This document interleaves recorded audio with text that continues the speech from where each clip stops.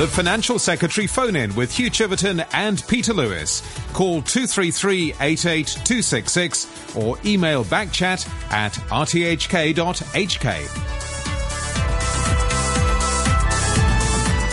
Good morning. Welcome to the programme. I'm Hugh Chiverton. Over the next hour, it's your chance between now and 9 o'clock to question the Financial Secretary, Mr. John Tsang, on the budget that he delivered on Wednesday.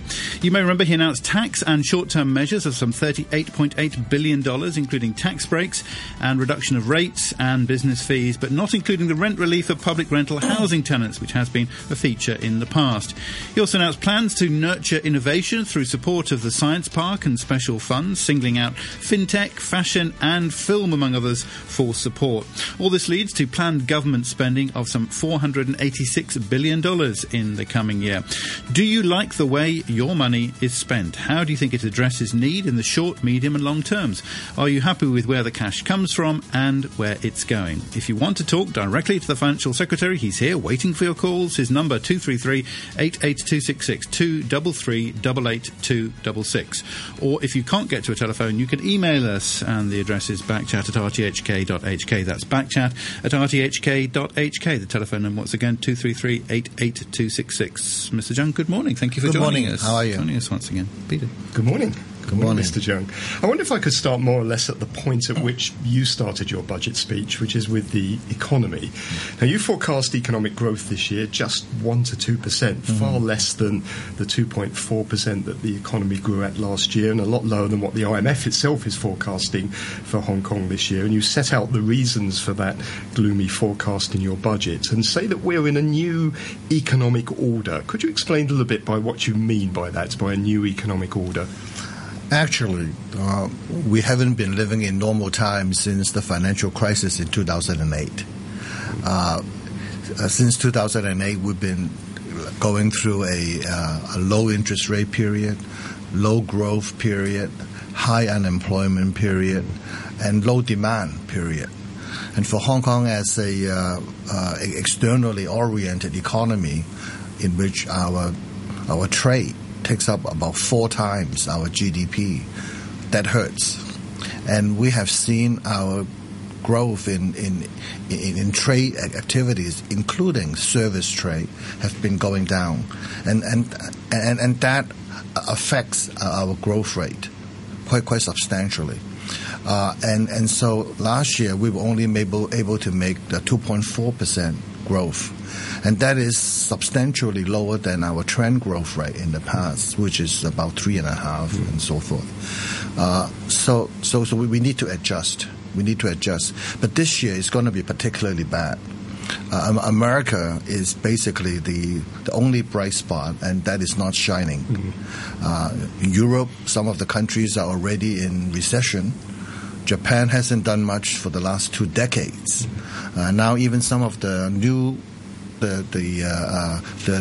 developing, the emerging economies, they are facing trouble, particularly those that require to export commodities. You see Russia in trouble, you see Brazil in trouble, and even some of our neighboring emerging economies are devaluing their currencies. So this is a bad situation on the outside, and we see that's not only affecting our trading commerce sector, it's also affecting our tourism sector, because people have less money to spend, and people are devaluing. So compared with our currency, which is pegged to the US dollar, we're quite strong. So in that way, it's really affecting our economy a lot. And since 2008, we've been relying more and more on the domestic consumption, and that has been the pattern that we have been moving in, and so we were predicting a much lower growth rate. You may have noticed that last year we forecasted a spread. I used a spread of two points, a 2-point spread, because it was a lot more uncertainty. This year we are more certain, but unfortunately in the opposite direction. So we're looking at 1 to 2% growth, and that is just a range. For a lot of the other forecasters, they may start at a higher rate. Usually IMF, they would adjust it about 4 times in a year. Yes. And they get more accurate as they get closer to the end of the year. But I think we are quite sure, and if we don't run into any sort of economic problem, we should be able to achieve that range of 1% to 2%. What do you expect from the Chinese economy? The Chinese economy is also facing quite a lot of headwind. They are not growing as they have done in the past in double digits, but I don't think we can expect the world's second largest economy to continue to grow in double digits. They've done so for about 3 decades. So, but I think they are predicting a growth rate of about 6.97% or so. I think they have enough policy levers for them to achieve that. As you know, to get to certain GDP, there are a lot of different components that you can do. The external trade, you can deal with domestic consumption, investment, and so forth. They have enough levers to deal with that. And the interest rate, unlike the Western countries, are not close to zero. So there is still a lot of policy room for them to do that. So I think they would be able to deal with that, but they are facing headwinds as if the entire world. And that is exactly what the new economic order is, that the world is getting closer, and we are now, a lot of this is, we're seeing the emergence of a lot of the new technology, that people could actually do a lot of business from the North Pole. All they need is to get linked in with the world through the internet, and they can do business there.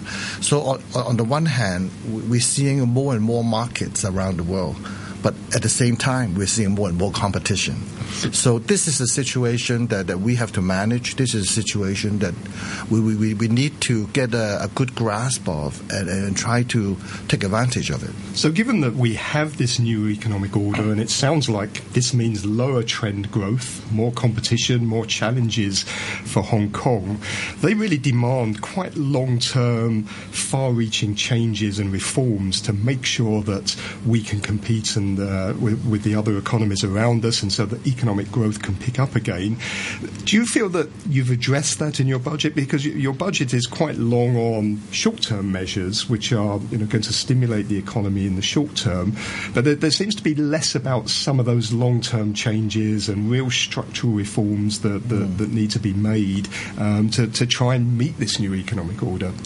I think, in fact, the way that we have been set up, we are extremely externally oriented, and our strength lies in the areas that would be in huge demand in many of the countries. Stuff like commerce, logistics, professional services, financial services. All of these things are in huge demand. How can we exploit that further? How could we export more of that? And that's why I have also mentioned that the Belt and Road Initiative is an opportunity. It's not something that will come overnight. It will take time. But this is the time that we can learn more about the 65 countries along the Belt and Road. And then we can try to export some of our services, which is quite needed. And those are our strengths right now. And I think there's a lot of room and there's a lot of opportunities for us to grow on that. And meanwhile, we need to find new markets. And I also talk about we need to change the modality of our businesses. A lot of our businesses still follow the really traditional route. And now we may need to change. And we have been doing that gradually. I don't think these things, you can come up with one initiative, a silver bullet, and sort of change and restructure the economy. Actually, we've been doing that all along. And our business sector has always been very nimble. They are very receptive to a lot of these things. And people are changing. For example, a lot of people talk about how we are lagging behind in technology and all of that. But in fact, a lot of that are happening. In fact, a lot of the new discoveries and all of that have been bought up by a lot of the major companies in the world and become components. I mean, as you know, one of these modern phones nowadays have thousands of different components. And I know for a fact that many of our little companies in Hong Kong contribute many of the small parts in these things. And this is what we are doing, and we're trying to sort of massage these things, push them toward a certain direction. I think because one of the criticisms made of the budget was that it was kind of lacking, though, in those new ideas. This is a point made by an executive councillor, by Regina Yip, said that there was nothing innovative in the budget. How would you defend yourself against that? I mean, a lot of people expect something dramatic to happen every year in the budget so that they would catch the headline. This is not the way that we should operate. At least this is not the way that I operate. A lot of people would think that, have a crisis, deal with the crisis, get a lot of brownie points. That's the way, not the way I want to deal with these things. I would start stacking up my sandbags a long time before the flood. And these things, you do it quietly, you do it ahead of time, and when the flood comes, you don't even notice that it happened. This is the way that I would like to deal with the business that we have at hand. So what was the overall priority for your budget? Because there seems to be quite a number of things for different groups of people. Was it to kickstart growth? Was it to alleviate social tension? Was it to try and reduce taxes for certain areas, whether it be businesses or the middle class? What was the guiding principle for you behind the budget this year? Hopefully it's all of the above. I think we are facing a whole spectrum of problems. We need to deal with the short-term issues that we are facing. 2016 is going to be challenging. How are we going to help the tourism business, for example, the retail business, for example? They are facing immediate problems. We need to deal with that. But in the longer term, we need to encourage the business sector. And in fact, I don't think government should play too big a role in the market. So we want to encourage the business sector to go into a certain direction. But ultimately, it would be their decision. It would be their own commercial decision to decide which way they want to go and how they can flourish in their business. And I think what we are doing, we're setting up a platform and providing them with the opportunities to do so. Well, just speaking of innovation and new ideas, I was very interested, being in the media. You said that you talked about Facebook and your presence there. You said that you'd heard views in social media that you hadn't seen captured in mainstream media. What did you hear? There are a lot of different issues, little issues that people talking about their preferences, their love, their displeasure with certain aspects of, for example, government policy or what other people, their peers are saying and so forth. These are not the kind of thing that you would be on the cover of our major newspapers. So it creates a new dimension. It creates a sort of a new layer of information. And I think it's going to become more and more prominent in the future, as I think that the print media is going to require a bit of modification to collect a lot more of this sort of bits of information. Do you find there's more discontent, even anger, revealed there than you might find in the mainstream media? I think you have to take a lot of the information with a grain of salt. Behavior, not just the information, but I guess the sentiment. The sentiment, exactly, because in social media, the sort of the whole standard is different. The behavior is quite different. So you would read an article, an analysis in a major paper a different way than you would do something in social media. But they're equally relevant, but from different angles. So you have to understand them from a wholly different perspective. And I think that that's something that we need to get accustomed to. You saw that lady commenting in the Legislative Council about about a whole raft of issues. She was taking part in a discussion of pension issues, but I'm not sure if you saw in the Legislative Council? In the Legislative Council, yeah. As a woman who was talking about all kinds of aspects of life in Hong Kong. It's been very sort of highlighted in social media and so on. I just wondered if you had any reaction to her speech and what she had to say. That was about this week. It was earlier this week. I saw that. Right. I saw that. Yeah. I mean, I totally understand a lot of the different sentiments that have been expressed. And then this is something that we need to hear. We need to understand, and perhaps more importantly, that we need to have a dialogue with. That's why I also mentioned that a lot of the turbulences that we have seen in the past year, what we can do now as a start, we need to start a process, because this is not something that could be resolved overnight. This is something that has sort of been growing for some time, and it's going to take some time to resolve. But it would require us to have a determination that we want to deal with these issues, and we need to try to find ways. But this is something that is not unilateral from any specific perspective, but I think we all need to do that. You need to do that, I need to do that, and Peter needs to do that. But of course the people in power and the government and the authorities, they have a special responsibility, don't they?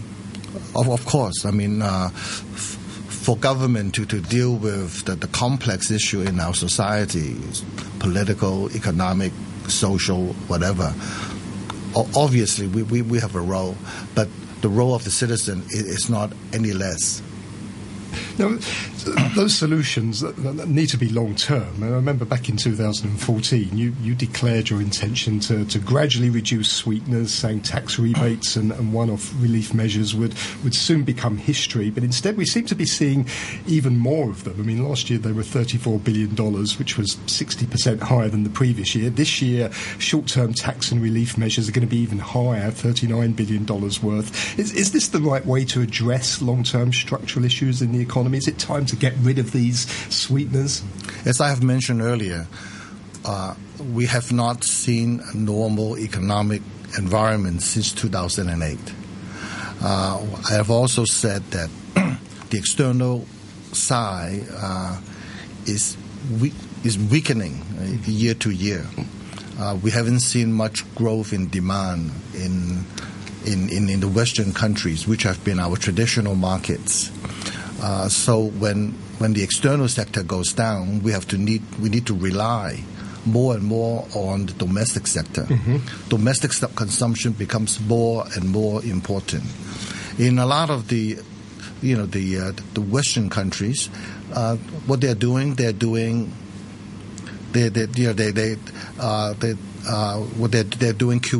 Mm. They're doing quantitative easing, which isn't working for them. Which is working for them, but this is something that they need to do. What they actually intended to do is to get more money into Main Street, so that people can spend and increase consumption. But it hasn't happened like that, though, has it? For them? It hasn't happened because they're using the wrong tool, and the money got stuck in Wall Street. Mm. So the financial market have been very active, but it hasn't done much in Main Street. What we are trying to do in Hong Kong, we haven't got the quantitative easing tools. We haven't got that because we are linked to the U.S. dollar. Yeah. So what we've been trying to do since 2008, from time to time, is to get more money into the hands of the people so that they can increase their consumption. And we have found that to be effective. In the past few years, on average, the stimulus impact on our growth, on average, is about 1%. So, for example, this year, we are predicting a 1 to 2% growth, and without the stimulus measures, our growth rate could be close to zero at the worst case scenario. You had a very precise calculation. You said it would be 1.1%. 1.1. How do you calculate that? I would leave it to the economists. But you're quite confident with that. It's definitely 1.1%. Give them the assumptions. They can come up with a number for me. But often these measures, those types of measures where you put, $1 into one person's pocket, it's normally coming out of someone else's pocket. So even if one person has an extra $1 to spend, someone is paying for it through either higher taxes or taxes that, could have been lower, and that reduces their spending. So how does this add up? It's a zero-sum game, isn't it? It's a really complex calculation, and I'm sure the economists who helped me calculate these numbers have taken into consideration a lot of the different issues based on the assumptions that we gave them. Okay. Our number is 233-88266 if you want to talk to the Financial Secretary. He's here, ready and waiting to hear your comments and to answer your questions on his financial plans for the coming year, the budget highlights, the budget he delivered on Wednesday. The number, once again, 233-88266. And if you can't get through, do call in now, please, early, because everyone always calls at the end and then we can't squeeze you in. So now's your chance. If you can't get to a phone, then you can email us as well, backchat@rthk.hk. We've had a few questions on through email. Okay, to our first call, Andrew. Andrew, good morning. Good morning, Hugh. How are you? Hey, I'm doing fine this morning. Go ahead. All right, firing away, sure. Mr. Tsang, congratulations on the budget. I'm hearing lots of kudos from strange quarters, places people that are normally your critics are saying they're actually quite okay with this budget. I've got piles of questions, but I'm going to stick to one of the big picture ones, which goes to the 20%, the government spending as a percentage of GDP, which is going to take a dramatic turn upwards above the, 20% was always kind of the magic, if somewhat arbitrary number. We see it heading well north of that, and, looking at your projections, it doesn't look like it's going to come down until 2019, 2020, but I have concern around that. I love your Copperwathian flourishes in terms of operational efficiency, but have concerns about the government getting bigger and making up a bigger part of our lives. Can you comment on that and why you're confident that you can get the trend back down towards 2019, 2020? Thank you very much, Andrew. That is also a big concern of mine. We have been operating on the premise that we want to maintain the public sector at about 20% of GDP. What that means is that we don't need to raise more than 20% of GDP for our revenue year to year, and that has been able to help us keep our tax structure simple and low. This year we're looking at about 21%. We're looking at 21%. So I mean, strictly we are not talking about exactly 20%, but over a period of time, we will try to maintain it at 20%, and we'll try to achieve that. And I think we're still able to do that, to keep it at about 20%. A couple of years ago, we worked on a report about long-term fiscal planning, and what it tells us is that we need to work on our finances from three different angles. We need to control our expenditure, and that's extremely important because government has a tendency to sort of grow layer after layer. And this year, what I have done is to come up with not particularly popular, what we call the 011 proposal, which what it means is within 3 years, I'm asking my departments to give back their allocation, 1% of the allocation in the second year and the third year. I'll take that back because I want them, instead of asking them to do a zero-based budget, to look at everything from the zero every year, I just want them to give me 1% so that they need to look at the entire allocation and try to reallocate their priorities. And I take the 2% back in 3 years' time. I would give it back to them only if they do new services. And I think this is the sort of thing that we need to do. And on the revenue side, we are looking at the tax structure. We are looking at another aspect which is very important. It's called the fees and charges. We want to urge the relevant departments to go back to the system of users pay. If you're using government services, you pay for it, except for those services that we have a clear policy to subsidize. And we have been quite effective, and in the past few years, we've been increasing our income in that about $400 million a year. And so we're going to be continue doing that. And on the savings side, these are all just as examples. I've set up the Future Fund. The Future Fund basically is an investment strategy.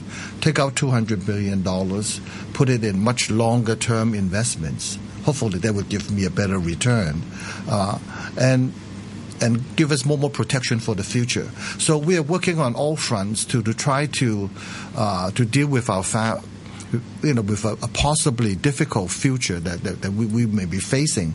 And so I'm totally cognizant, Andrew, that the 20% is something, though it's not law, but this is a good guide that has been working for us, and we have every intention to maintain that. Okay, Andrew?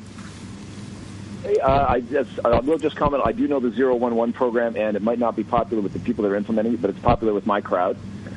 So keep on it, and I hope your successors, John Tsang, because we're, of course, I hope your successors stick to that plan, because that discipline to come back to the 20% might not be followed by future financial secretaries. So I guess you're going to have to stick around to keep your word. Okay, thank you very much. Thank you very much. I think that's totally fair. And with the 011 proposal, I don't apply that to some of the departments, which is, the greater part of their expenditure concerns salary or subsidies and so forth. That these are the things that they would have difficulty to manage. So we make some exceptions. Instead of asking them for 1%, I may ask them for 0.5 or something like that. So there are exceptions to that. Okay. We have Craig on the line. Good morning, Craig. Yes, hi, good morning, Hugh, Peter and FS. Hi, Craig, how are you? I'm very well, okay. My wife and I are from a typical group of your core taxpayers. We both work, and before we had children, we're in a good financial position. It's not until our kids came along that we discovered the horrors of the local government-funded schooling system, and we quickly realised that local schooling was not an option for our kids. Okay, with homework till 10 p.m. for 6-year-olds and the lack of English language instruction, national education, etc. We therefore have no choice except to send our children to an international school. When will there be a section in the tax return form where I can enter my kids' schooling fees and enjoy a tax reduction on those fees? After all, I've removed the burden of educating my children from the government. Yes, we do put a lot of emphasis on education, and indeed, education is the largest component of my expenditure every year. Is over 21%. It's huge. It's about $75 billion this year. So we're spending a lot of money in that, and I know a lot of the taxpayers in Hong Kong are also, have a different choice of picking international schools or some of the private schools of their choice. This is an issue, and I've heard many people said that perhaps the school fees for the children should be a tax exemption or something like that. We've been thinking about that, but we're also thinking about the whole issue of fairness and so forth, and this is indeed a large expenditure, and sorry. No, go on. Sorry, go ahead. No, and so this is something that we were concerned about. But I think what we need to do is really to improve the quality of the education in Hong Kong. And indeed, according to a lot of the international studies, the educational level in Hong Kong is indeed not bad. And I think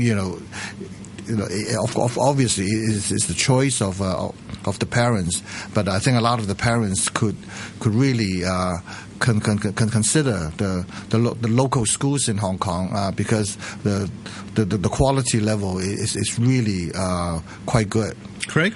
Okay, well, so if we're not going to see any kind of section in the tax return document to allow me to enter the school's fees, how about taking the unit rates? As you say, 75% of the tax rates goes towards schooling.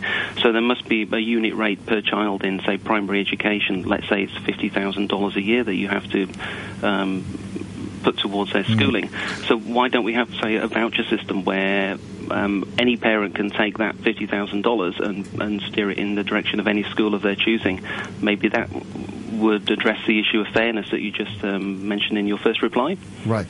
No, in fact, we do think about that a lot, but we also don't want to make the tax system particularly complex. And what we have done actually in the past 3 years, we've been raising sort of the child allowance, and I think this is one way that we want to deal with the issue, and that have been raised consecutively in the last 3 years. Okay, thank you very much indeed, Craig. Our number once again, 233-88266, 233-88266. Our next caller is Peter. Peter, good morning. Okay, good morning, everyone. Good morning, Financial Secretary. Good morning, Peter. I just feel a bit regret because yesterday I could not phone in the Chinese Radio Hong Kong because that's my mother tongue. Anyway, I try to speak in English. Yesterday morning, I heard a woman. She said she lived in the low-cost housing, and then last year and the year before, she only pay I think about 15 to 20% of rent of the market rate. For her low-cost housing flat, and also on top of that has the exemption of rates, and also have 1 or 2 months of exemption of rent. But this year she hasn't got that exemption of rent. She feel regret. But now I just want to think. I just wish the Financial Secretary to pay attention to the old people. They are retired. They have no chance to enjoy the benefit of living in the low-cost housing flat. But now they have no income. They only have their only one flat, and solely for dwelling purpose. But they still have to pay rent, and then they have very little saving. Because I consider rent, not rent, I'm sorry, rates, they still have to pay rates. And then I consider rate as a tax. It is not any subsidies by the government or any gift.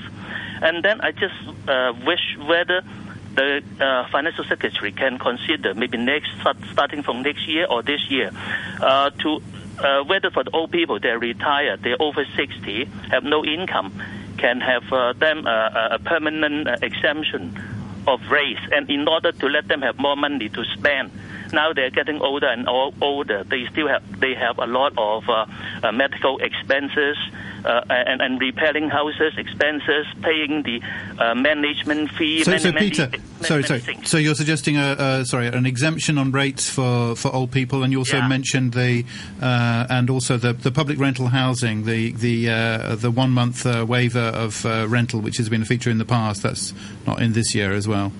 And then I wish forever in the future, when the people they are at the after they have retired, they have no more income, whether the government can consider them to have exemption of rates. Okay. Just let them do not have to. Just let the old people they stand on their own feet. Not everybody queuing up for low-cost housing flat. Okay, Mr. Zhang. Actually, we do pay a lot of attention to elderly services, particularly in these last few years.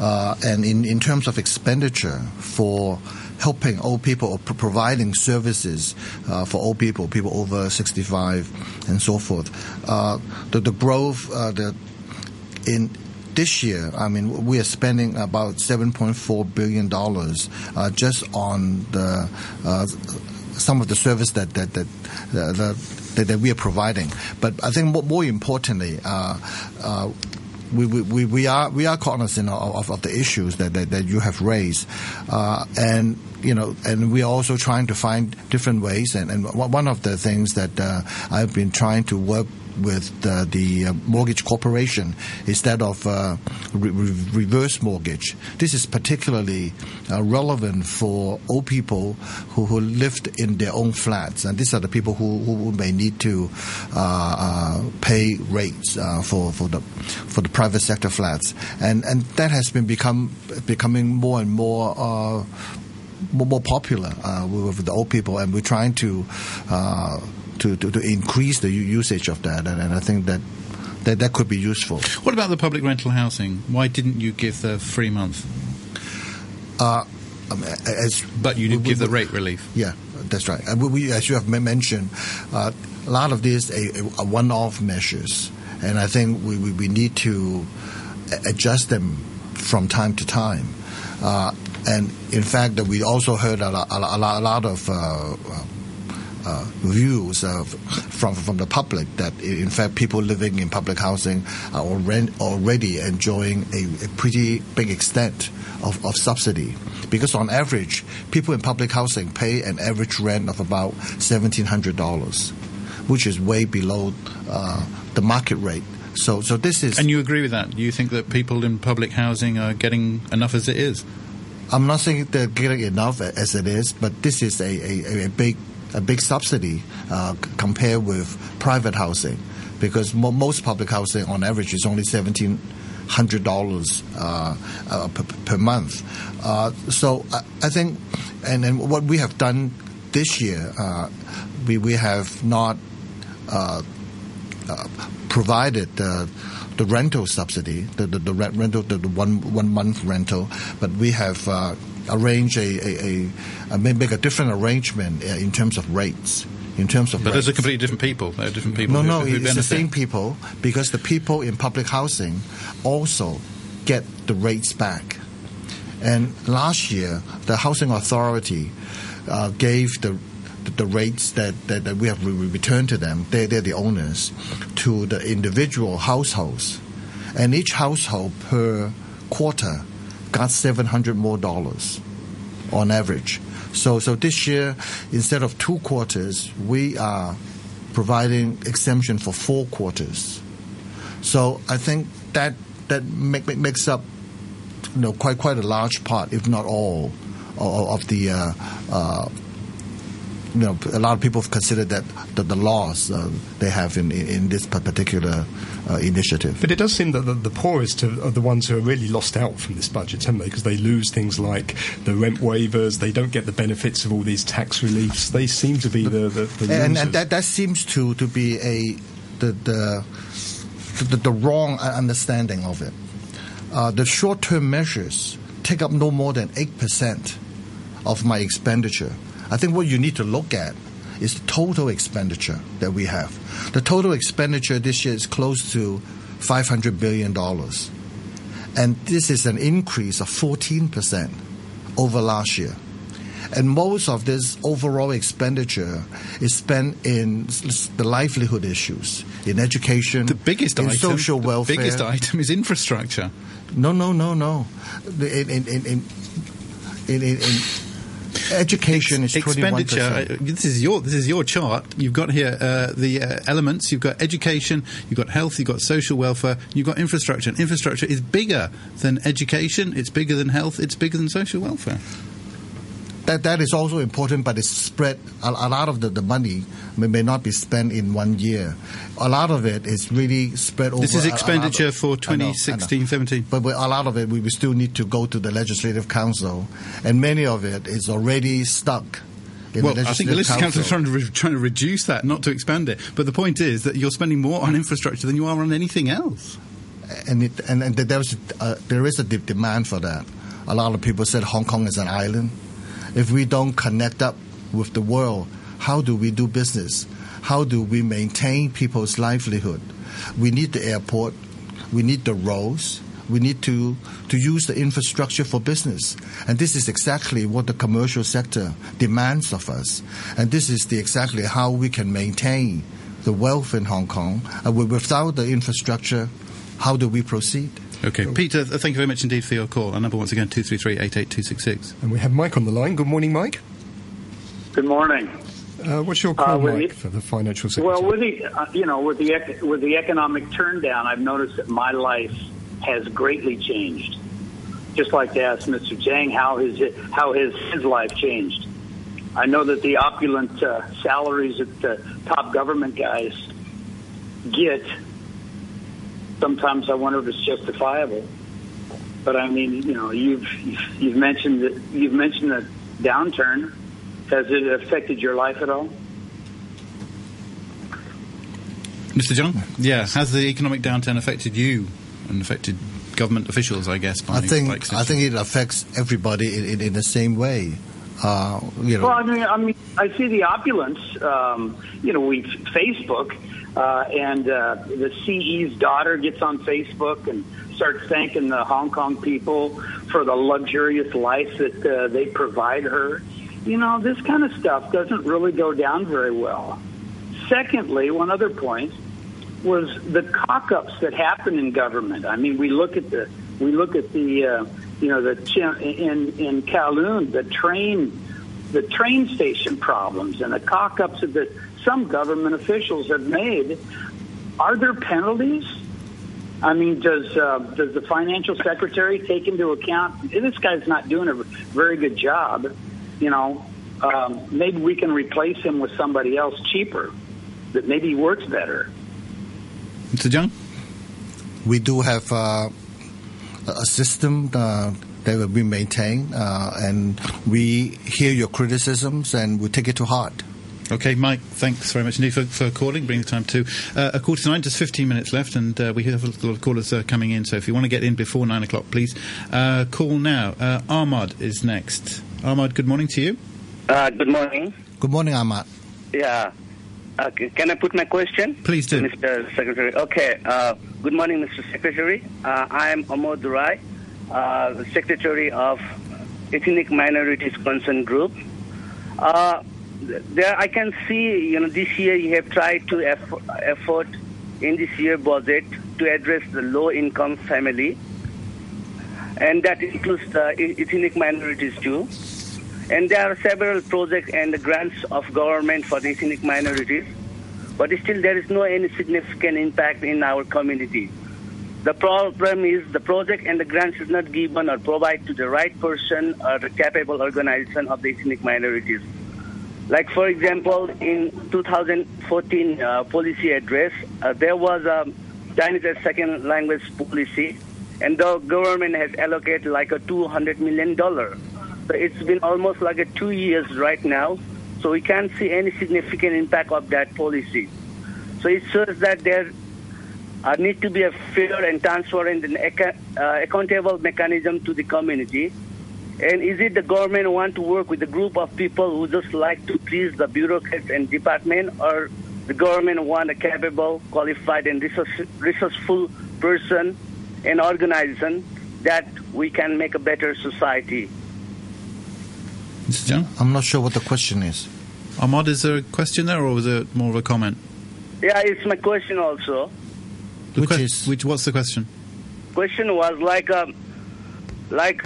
how the government is working for the ethnic minorities community. Like, more this grant and the project is given to the person who are not qualified and capable. In what capacity this grant and projects are being given to the ethnic minorities community, people, and organization? We don't have a particular grant for ethnic minorities. We don't have that. But I think what we need to look at, what we need to consider, is really the growth in our livelihood expenditure. For example, in education, it has grown by about 70% in the last 10 years, and a lot of that is also dedicated to the use by ethnic minorities. Medical services went up by about 90%. Social welfare went up by 100%, and some of the the measures that you have mentioned earlier, those are recurrent measures. Once they get started, it continues. And so it's not repeated every year in the budget or in the policy address. But a lot of those is inside the system, is part of the system, and is something that is recurrent. It will continue and continue. Okay, Ahmad, thank you very much indeed for your call. Mr. Al Young on the phone. Good morning. Mr. Al Young. Good morning. Hello, Financial Secretary. Good morning, Mr. Al Young. Good morning. So I have a question. I think I just want to, regarding home ownership and all that, and the increased home ownership in property. I think, in terms of the concentration, I'm sure that if you would do some research, you notice this high concentration of flats. Since a single private citizen may own more than one flat, and of course, flats being a necessity and not a luxury, the fact that one person owns a flat means that no one else can own that same flat. Should there be measures to address this in terms of, say, taxation or a limitation on whereby a private citizen owns more than one residential flat, and as well in terms of corporations, should corporations not be allowed to own residential flats as they don't need to live? Mr. Chung? I think that's going a little far, isn't it? Don't you think? I mean, we live in a society. I think, people are allowed to own things, and when, for example, if they buy a flat, they have to pay rates, and there are different measures that they have to contribute. So I think it would be their decision to make in terms of what they want to own. I think we should again leave that to the market to operate. Some people have suggested actually it should go the other way. Some of the property cooling measures that are already in place to try and slow down the market, which include things like corporate ownership of flats, the double stamp duty. It's time to remove them. I mean, property prices are down 11% now from last September. Do you have any plans to remove those cooling measures, or at least ease them a little bit? Well, we are looking at that, but as you know, in the last few years, the property market went up, by many folds, and making it quite unaffordable for most people, and that's one of the impetus for us to introduce some of these fiscal measures, as well as a series of macroprudential measures in order to protect the banking system in Hong Kong. But now we don't see any. We don't see the suitable conditions at this point to make any adjustments. But we are watching the situation carefully because we need to look at a host of factors before we can determine how that would be impacting on the economy before we could make any changes. And what would be suitable conditions? I mean, there are a lot of them. There's a whole basket of them that we cannot just look at one particular number. For example, the price of the housing, the affordability level. I mean, this is something that people talk about a lot. In the past, the affordability level in Hong Kong is about 40% or so. Now it's over 60%. So this is much higher, which is not quite affordable. We have to look at the transactions. We have to look at the speculative activities. We have to look at the supply and demand situation, the external economic conditions, the interest rates in the U.S. and so forth. So it's a whole host of factors. But we are always looking at that. But meanwhile, the demand for housing in Hong Kong is still huge. So yesterday, you must have heard that the Paul Chan came out to introduce the land sale plan for the coming year. So we will continue to provide the land so that we can continue with the increase in supply, the growth in supply, which is important, and then we would monitor the other factors. But right now, we have not seen the suitable conditions for adjusting any of the measures. Okay, Mr. Young, thank you very much indeed for your call. Just 8 minutes left. Coming to the last chance, really, to speak to the Financial Secretary this year for a phone-in on his budget. The number, once again, 233-88266. Miss Lam, I hope he's on the line now. Miss Lam, good morning. Yes, good morning. Good morning, Miss Lam. Yeah, Mr. Financial Secretary. I have a question regarding, is there any budget measures for unmarried singles who have no properties but living in a rented apartment? Because it has been years that we can see the measures to reduce all the rents and rates for the property owners, but there's no measures for any singles who is paying high tax already, but all the subsidies are going to the property owners. Sorry, are you a tenant or a property owner or both? Are you saying? I'm the tenant. You're a tenant, yeah. So you're saying paying rent, but without properties. Yeah. Yeah. How would a single person, a tenant, receive any benefit from the budget? Again, as I have mentioned earlier, I think what we need to look at is the overall expenditure, the overall way that we are trying to provide services to our community. Look at the growth of expenditure in education for everyone, growth in medical services, the growth in social services, and we talked about the infrastructure that we're building, the different roads and so forth, and the whole range of services, security and so forth. So all these we do it for everyone. So it's not for any particular one sector. I think that is more important, and that's where the growth lies. You mentioned education and that it's the biggest part of your expenditure, but in fact, as a proportion of the budget, it's actually the 12-year low now, isn't it? I mean, it was about 24.5% in 2005. It's now gone down to 21.5%. So it's almost like it's not getting its fair share of the budget anymore. And it is a sector, as we heard from Craig earlier, that people are very concerned about the quality of education in Hong Kong. Should more money be spent on education?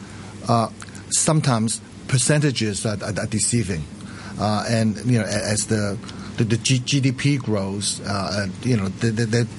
there are a lot of different factors that would affect that.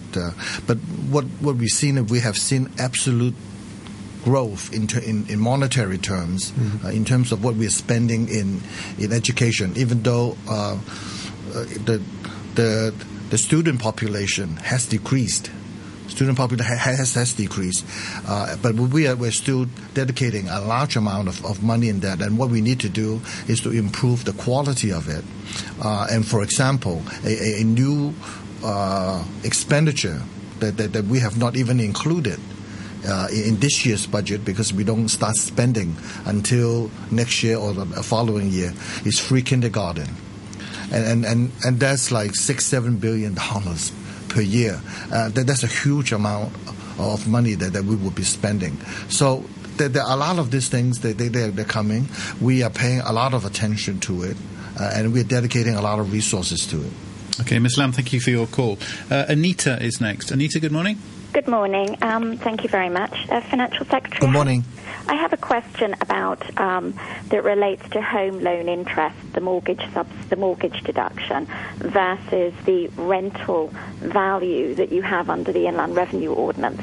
Under the Inland Revenue Ordinance, if somebody rents a property in Hong Kong and they can split their salary between the rental value and their actual salary piece, they will get a benefit for the whole time. Could be 30 years, 40 years, they're renting a property at 10%. And so they're only assessed at a rental value of 10% of their actual salary, irrespective of what the value of that property is. So somebody could be earning, $100,000. They could be living in a property that's worth $50,000, so their net salary is only $50,000, and they would only be paying tax. That rental value that's assessed is 10%, so it'd be $5,000. On the other hand, most people in Hong Kong, and we're talking Hong Kong people, would like to own their own property. The mortgage interest deduction, the home loan interest deduction, is limited to only $100,000 a year, and there's no limit on the rental element if you rent a property, but there is if it's a mortgage. and that is limited to 15 years. Most Hong Kong people, myself included, when we purchased our property, mortgages are 20 years in Hong Kong. Why does the government limit home loan interest to previously 10 years? You've now extended it to 15 years, when the average person borrows money to purchase a property for at least 20 years, whereas if somebody rents, you allow them to claim the rental benefit for 20, 30, 40 years. Okay, Mr. Tsang? Slightly technically difficult for me, but what I will do, I'll bring it back and I'll put it to my commissioner for internal revenue, and I'll put the answer in my Facebook or something so that we can take a look. Okay, we'll hold you to that. And the basic idea is that you get a special benefit because salary and housing benefit are taxed separately, aren't they? They're treated in different ways when it comes to your tax return. That's right. So there's an unfair advantage, they're saying, for people receiving a housing benefit separately from the salary. There must be a whole history behind that, because this is something that's been going on for a long time, actually before my time, and I think I need to go back and take a look at the history of it before I could give a more full answer. Okay, Anita, we'll hold him for that. Okay, and make sure that does appear on the Facebook page at some point. In the meantime, thank you very much indeed for your call, Anita, and thank you to all those who called, and many emails as well this morning, with a whole raft of issues covering there from traffic in Tsim Sha Tsui to biotechnology, but I'm afraid we didn't have time to get to those. But thank you very much indeed. Thank you to Mr. Tsang for joining us this morning. And for answering those questions. We're just coming up in a moment to the news at 9 o'clock. After that, we'll be returning to our regular back chat schedule. But Peter Lewis, your co-host today, will also be joining me as we talk further about the budget and the implications, and especially focusing, I think, perhaps on the tax when we do that. So thank you very much indeed, Mr. Tsang, for joining us. Thank you. And once again, you've been listening to the Financial Phone-In with the Financial Secretary, and more back chat coming your way until 9:30 after the news.